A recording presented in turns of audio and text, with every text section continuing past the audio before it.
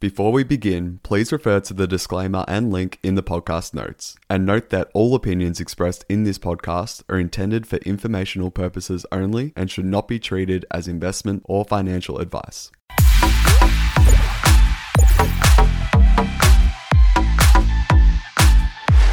Welcome back to another episode of our Mining Store update with a new face on the Mining Store side, Taylor, for our December version of our monthly mining update, man. So, Tyler, welcome to the channel.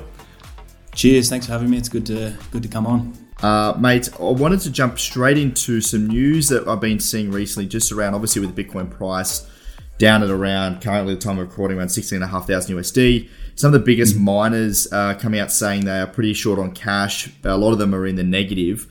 What's your sort of take on this? Can you just dumb it down for us with, from a miner's perspective, some of these bigger institutions with the Bitcoin price at this level, what it means for them in terms of them producing the Bitcoin, them selling at a loss, and just sort of the macro impact this might have on the market?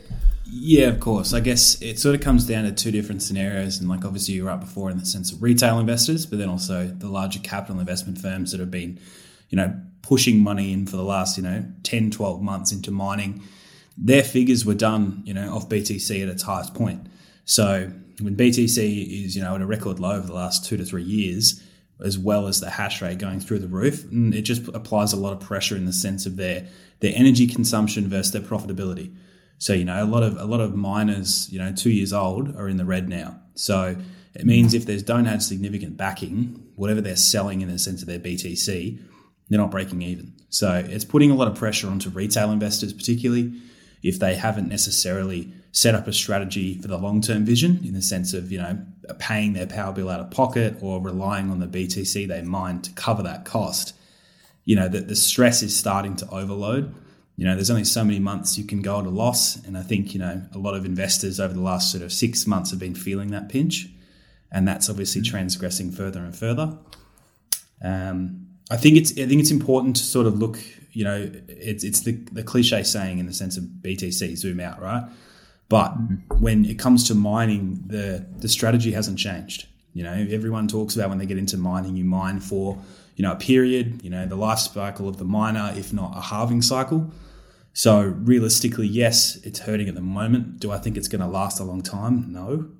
So, if you can find a way to make it work for 12 months, if that means turning the miner off, if that means, subsidizing it another way, that's, I guess, the strategy that a lot of our clients are sort of figuring out at the moment, just to try and obviously make ends meet, but obviously make sure that they're not, treading water. You don't want to sell everything you mine because it's just sitting stagnant. So I guess on the retail side, are you seeing retail investors tend to hold their Bitcoin? I assume a lot of the retail investors, like you're mining Bitcoin to stack sats, right? Like you want to build that portfolio. Yeah. What about the bigger guys, like seeing these guys that are really, when you're producing, I saw one come, I can't remember off the top of my head, was, record sort of quarter losses somewhere in the, tens or hundreds of millions of dollars, probably venture backed.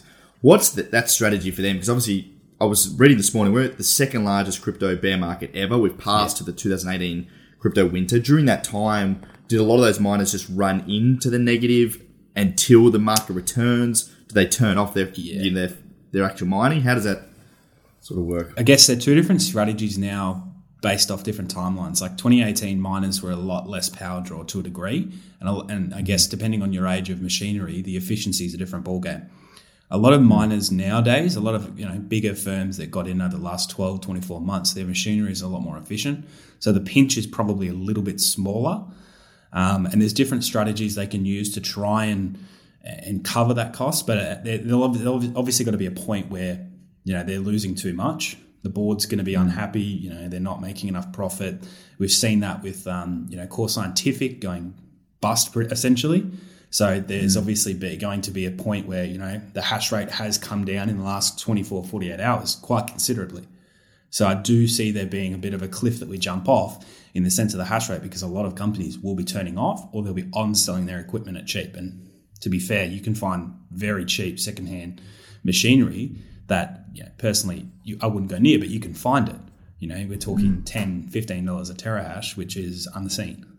So it's just put pressure all over them. So do you want to dive into a little bit more around the hash rate and what that impact is right now? We've seen hash rate sort of drop off, what that means to the market and maybe, miners specifically. Yeah, of course. So I guess realistically, the hash rate and the BTC price has always somewhat moved in a parallel. And I guess that diverged early this year in the sense of BTC going down, but mining hash rate going up. And I guess, to be fair, that's probably a culmination of the previous bull run and people purchasing machines and there having to be a wait. We had unexpected wait times of 3 to 4 months on machinery, just with shipping logistics going through COVID, as well as obviously manufacturing holdups with chips and whatnot.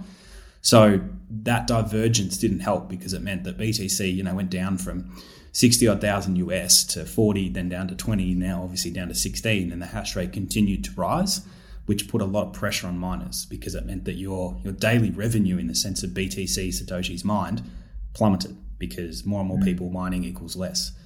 That has changed now. And that's probably because of the last few months, less miner sales, less people joining, more people turning off, et cetera, et cetera.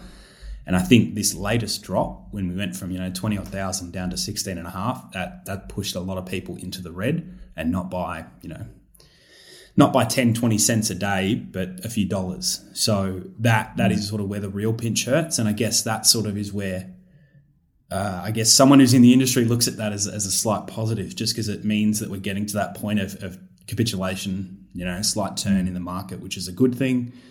It presents opportunities as much as, the crypto industry at the moment is a bit doom and gloom and, BTC price falling, et cetera.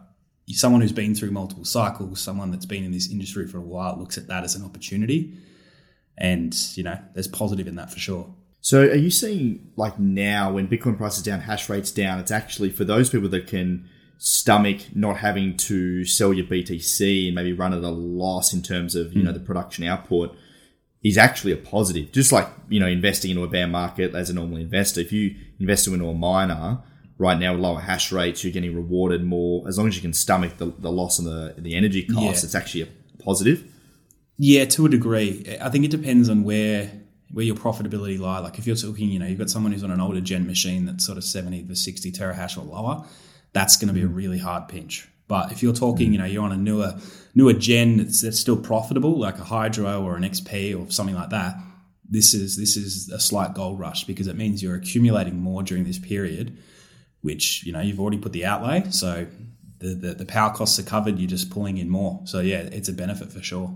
And just stepping back even outside of the mining angle for a second, more Bitcoin, what does it mean for the Bitcoin network as a whole when hash rate drops? Does that mean that the blockchain is becoming a little bit more centralized? Maybe it's like less mining. Does fees increase? Is there from an investor perspective, is there any other sort of things that they need to be aware of when hash rate drops? Not hugely. I think realistically, it just means that you're able to understand a little bit more about it as a whole. Like realistically, when mining hash rate drops, it does mean that there's a capitulation going. So you can somewhat, but by understanding the project itself, its tokenomics, the way it works, e.g., Lightning Network, you can then understand on how to safely enter or exit. Like a lot of people look at the RSI as well as where the DXY falls to somewhat monitor where BTC goes. I think mining hash rate really does paint a somewhat clear picture when you line it up with BTC's chart. You can look at the time frames and you can see when there's a drop in the hash rate, realistically, that's signaling somewhat of a capitulation and allowing you a point to somewhat estimate as to where you should enter.